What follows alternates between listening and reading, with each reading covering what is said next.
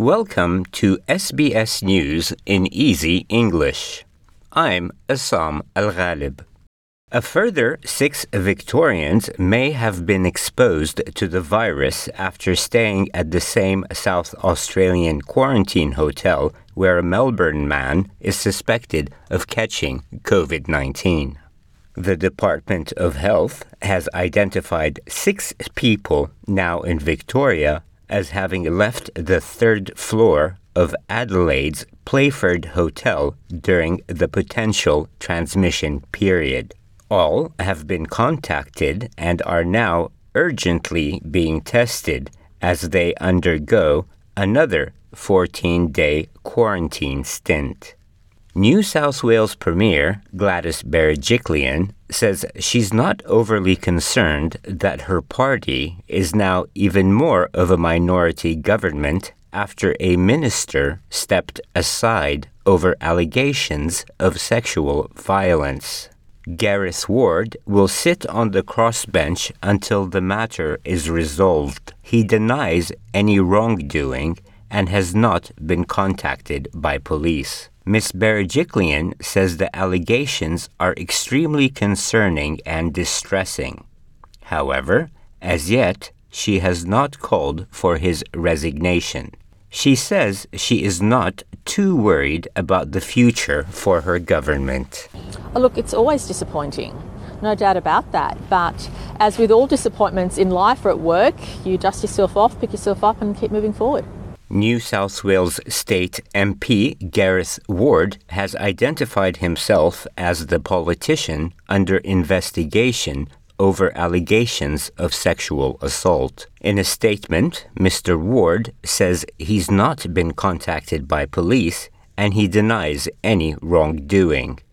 No charges have been laid. He says it's appropriate for him to stand aside as Families, Communities and Disability Services Minister until the matter is resolved. Fellow Liberal Party member Dominic Perrottet has told 2GB the investigation needs to be allowed to run its course and that Mr. Ward has behaved correctly. He took the right action yesterday, as did the Premier, acting decisively, and he stood aside from the Ministry and from the Liberal Party room. Immigration Minister Alex Hawke has been forced to defend new laws that allow for refugees convicted of serious crimes to be locked up for life. Refugee lawyers are furious after the indefinite detention powers were passed through Parliament with bipartisan support this week. Individuals affected by the laws face a choice between going back to their country of origin, where they could face persecution, or spending decades in immigration detention. Mr. Hawke insists the laws were not created to redesign the country's immigration detention framework. The Israeli Defense Force has issued a statement saying it has intensified its attacks on Palestinian militants in Gaza. However, despite a tweet earlier saying it had launched a ground offensive across the border, the new IDF statement says aircraft and ground troops were engaged in new operations within Gaza. The number of people killed in Gaza has passed 100, while 7 people have been killed by Palestinian rocket fire in Israel. U.S. Secretary of State Antony Blinken says the U.S. supports Israel's right to defend itself against the rocket attacks of Hamas, but he is urging a de-escalation of hostilities. We are deeply concerned with the loss of life among civilians, especially among children. Palestinians have a right to live in security and to live in peace, just as Israelis do. And so we are working hard to encourage all sides to stand down, to de-escalate, to return to calm. The Indian government says more than 2 billion doses of coronavirus vaccines are likely to be available in India between August to December this year.